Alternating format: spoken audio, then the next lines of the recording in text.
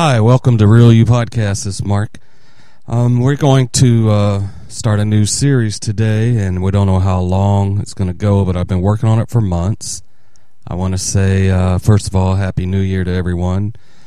I have been waking up, sort of listening to hear kind of what this new year was going to be about. I have some ideas that might be coming down the pike soon.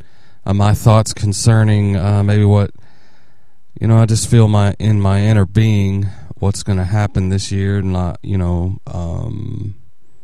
everybody wants a word and everybody wants a vision, everybody wants a thing, but I sort of getting some ideas about what maybe God might be up to in this season of our lives in 2011. And I know it's easy to come out with the slogans and the things, but I'm trying to go beyond that. I'm trying to really hear God on a level. And many of you know or don't know, but ever since July, August, so I've been on a major consecration. Just been I really want to get to the crest of where we're at. What is God really saying to us? So hopefully this new series, I entitled it The I Am Experience, because that's kind of sort of where I've been for a long time now. I've been blogging a lot, and I taught in Kansas and Oklahoma last month about identity, and I've been really hitting it hard, and I think that's where I'm going to be and stay for quite a while now, is our divine identity. And we're going to start this series off talking about Exodus chapter 3, where Moses met with God at the burning bush. He had an encounter with God. And God said, I want you to go and deliver my people and bring them out of Israel. And God says in Exodus 3:12, I will certainly be with you, and this shall be a sign or a token that I've sent you when you brought out the people out of Israel. And Moses said, behold, verse 13, when I come to the children of Israel and say to them, the God of your father sent me, and they will say, well, what is his name? And what shall I say to them? And God said to Moses, I am that I am. And he said, thus shall you say to the children of Israel, I am has sent me to you. So that's kind of what I want to talk about. I don't know for how long. I got so many notes. It's unbelievable. I got 3 notebooks full of notes, and I'm trying to share with you today, just out of my spirit, this idea of the I am consciousness. God told Moses, tell the children of Israel that I am that I am. And that word I am, or that Haya phrase, is a verb which actually means to be. It even is all conclusive. It means was, it means come to pass, it means has come, has been, has happened, become. It means to arise, to appear, to manifest. It's a real amazing word. It actually means to be, to exist. And I am that I am. And it kind of reminds me of the play that Shakespeare wrote called Hamlet. I think it was back in the 1600s, and the famous line is, in his opening is, to be or not to be, that is the question. And then he goes through this long dialogue of life and death and living with someone or not, and that feeling.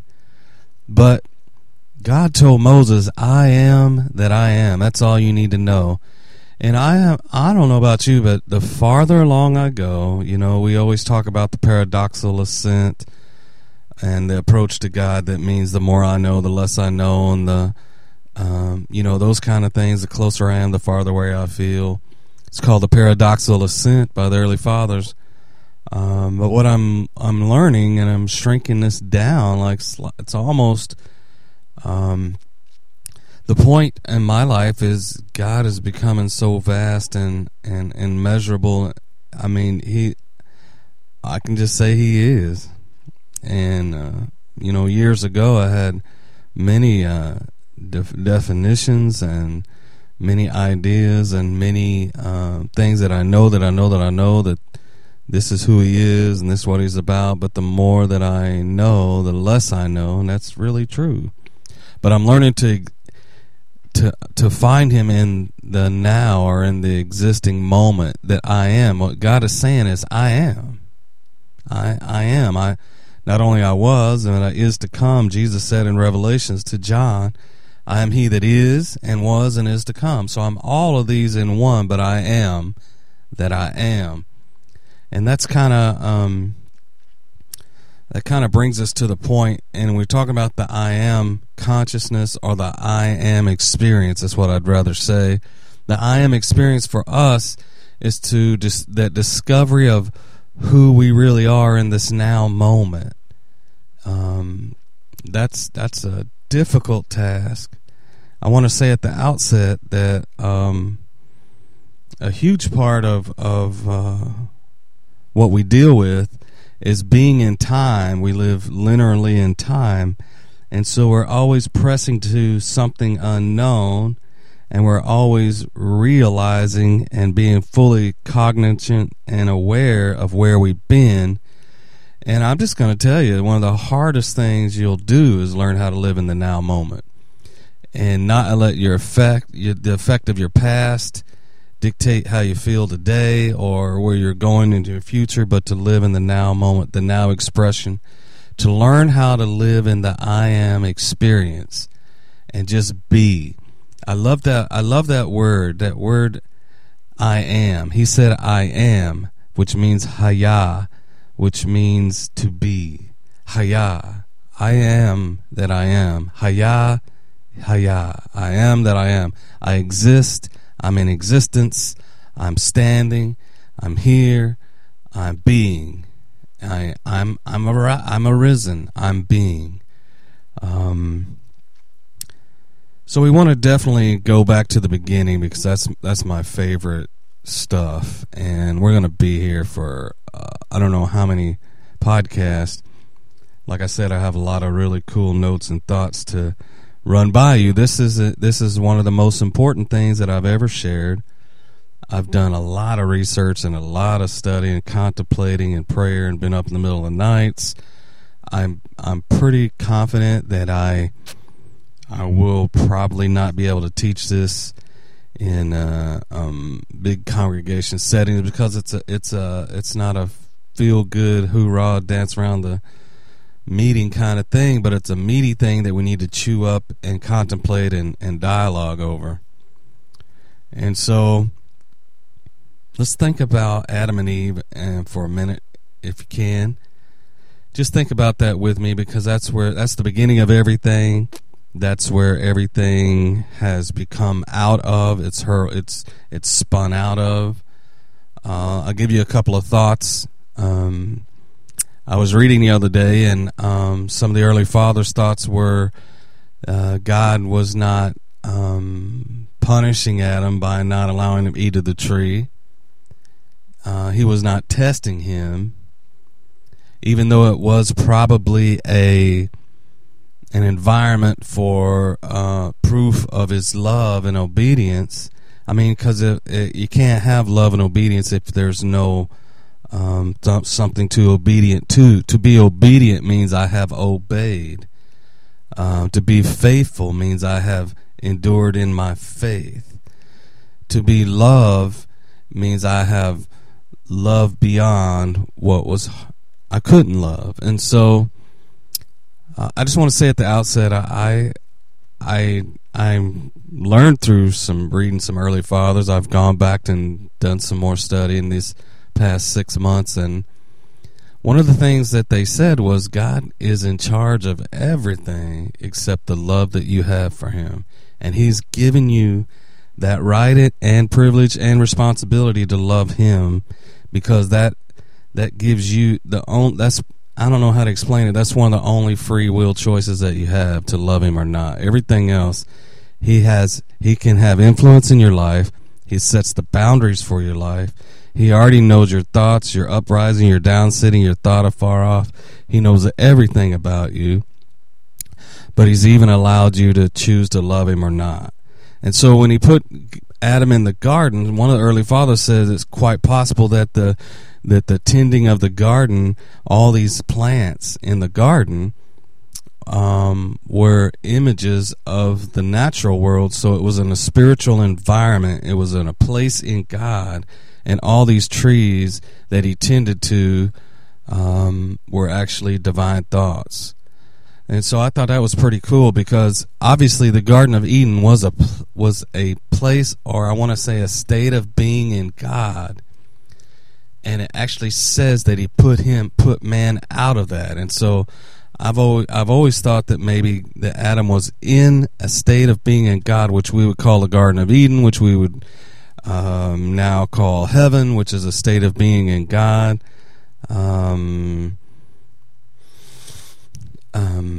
It's not a destination, and it's not a place to be. I don't know how to explain it. There's no map to heaven. There's no address. It's a state of being in God. That's our goal. That's our destination, and God is actually waiting on us to bring heaven down to earth. And that's everything in the book of Revelation says. Everything in heaven is trying to come down. He said, I saw something coming down. Everything's trying to come down. And it's the revelation of Jesus Christ's revelations. And everything's trying to come down. But in this limited realm and thinking, it's hard for us to think that way. And all of our teaching and all of our training is trying to get us out and up and out of here. And when God's trying to bring everything down to us. So with that in mind, Adam and Eve was launched out of the garden, wherever that was, and wherever they were sent to, out of the garden eastward, which we can say, which is this physical limited realm. He placed man in this limited physical realm called Earth that has limitations and gravity and thorns and thistles and stuff that he'd actually have to physically work to make a living and those kinds of things. But I think the one thing that he had, now that he's thrust in this limited realm, he had to all of a sudden deal with a past. He had to deal with what's tomorrow. And he was losing a sense of being in the now. And that's the one thing about the awakening in the carnal mind. It doesn't want to exist in now, because the carnal mind is built upon the effects of the past. And without that, it can't exist. It can't thrive. It can't continue to grow if you can't feed it some effects of the past, whether it be successes or failures. Either one. It's a tricky, slippery slope. And so Adam was thrust after this great awakening of the knowledge of good and evil. Adam and Eve were thrust into the eastward of the garden, and all of a sudden they had to deal with time. They had to deal with what they had done in their past and the effects of it, how it affected their children. They had to see it physically with their eyes. They had to listen to it. And they had to always continue to press forward to a future. And it's really, sometimes you lose the essence of now, the I am expression. The I am. And so we want to look at some of these thoughts. I'm still amazed. I've probably read, there is no telling how many times I read this, but I still get some good stuff out of it. Whenever Adam and Eve came out of Adam, and God put him to sleep, and Eve came out, and a lot of fathers of our faith and foretime would always say that Eve was the soul, and Adam was the flesh, but Adam was a living soul when flesh in these, and let's just say heavenly dimensions. And there was flesh in heavenly dimensions, because if the flesh wasn't important, then Jesus wouldn't have spent so much time trying to heal it. So we can't say the flesh and the physical is not important, because Jesus spent a lot of time and energy healing it, fixing it. And a matter of fact, he actually resurrected, and he said, feel me. He says flesh and bones. Spirits don't have flesh and bones. I'm more than just spirit being. I'm restored to the original configuration. So in this dimension, Adam had flesh, and he had received the breath of the Spirit of God, but he became something in the combination, was a living soul, a nefesh kaya. And so a nefesh kaya, which means a living being. It says man became a living soul, nefesh kaya, which means living being, or became a living. It sounds real close to the word that I just told you. What God's name was haya, and nefesh haya, nefesh kaya. It means that man became a living being. So in the garden, Adam was a living being, not a human doer or human doing or human trying to exist and conquer and do all these things. We get so wrapped up in our destiny and our purpose and our relationship, and we get so lost in the life of being a human being or nefesh kaya or a living soul. Man became a living soul in this heavenly God existence dimension. Now let me say this. But he was in an infant stage. He was just born, created by God. He was not created. I don't know how many people believe, but it's hard for me to comprehend that Adam was in the fullness of everything that God wanted him to be, because the early fathers thought is this, that he was in an immature state. And when God said you don't eat it, you can eat of this every tree of the garden, but the tree of knowledge of good and evil, you cannot eat it. And let me state here, that tree of knowledge of good and evil not only are the same fruit, but I submit to you that that tree was in God. And so God was not actually trying to keep him from the things of God, but what he was saying is, you're not mature enough to handle this kind of knowledge of good and evil, and whatever that is. It takes a lot of maturity to handle it correctly, rightly discerning the word of truth. And we haven't done a good job of that. And that's why God said we had to take man and put him out of the garden, because at least he take forth the tree of life and live in this state, in this infantility state, the rest of his life. God intended for man to eat the tree of knowledge of good and evil. He did not want us to be ignorant. He did not want us to stay infants. Matter of fact, everything in our life tells us we grow. Everything in the world tells us we evolve. We progress, we grow, we evolve. And everything that has life grows. We grow our businesses, we grow our families, our children grow up, they multiply. We grow our possessions, we grow our relationships, everything around us grows. But for a lot of us, our spirituality, because we're so wrapped up in who we're not, and we're so contained by where we're at spiritual, that we cease to grow.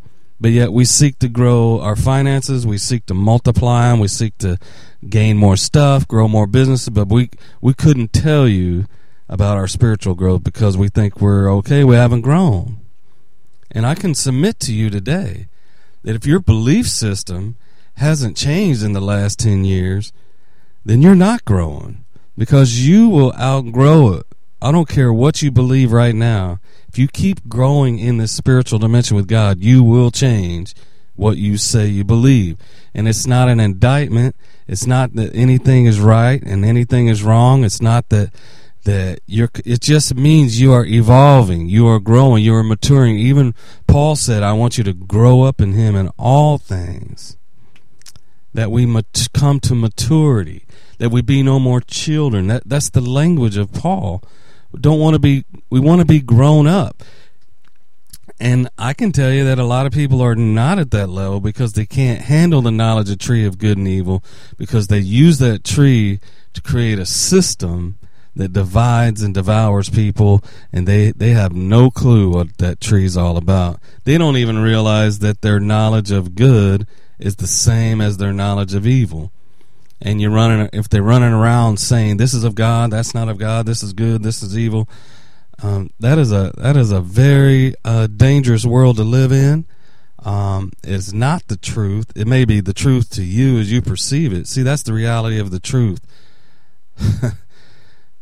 The only purpose of the truth was to make you free, not set you free. Make you walk in your freedom, to where you couldn't be bound by anything. And so I believe it is God's will that Adam was supposed to eat of this tree at some point in his life, but he said you can't do it now because you're immature. So we got to grow up. Now, it says in here, in Genesis chapter 2, verse 25, I believe, it says, Adam and his wife, they were both naked, the man and his wife, and they were not ashamed. This is the issue that I want to get to. This is where we have lost the sense of now, the sense of human. This is the issue that we have lost our identity. When Adam ate of that tree, he fell into an identity crisis. And he ceased to be a living soul, nefesh hagah, a living being, into a human doer. And that's where we're at. If your carnal mind will convince you to be right with God is to be a human doer, it can't survive someone who's choosing to be a human being. So God says, I am that I am. Hayah, hayah. I am I exist. I'm everything that was and is to come, but I'm in the now moment. And he always, always, always exists in the now. Because he not only knows the future, he is the future, and outside of time there is no future. And there is no past, because it all happened and it didn't happen. Only thing that exists is the now. So I want to wrap that up for this session. I'm going to pick it up right where we left off. I won't get into I won't reiterate this thing over and over and over. Appreciate your time. Email us, blog us. I love to hearing from you. I thank God for everyone and their support. This is going to be the deepest, probably challenging training that we've ever done. And I'm just sharing with you right out of my heart. I'm reading the notes or anything. I'm just letting it happen. I love you guys, and God bless. Give me some feedback.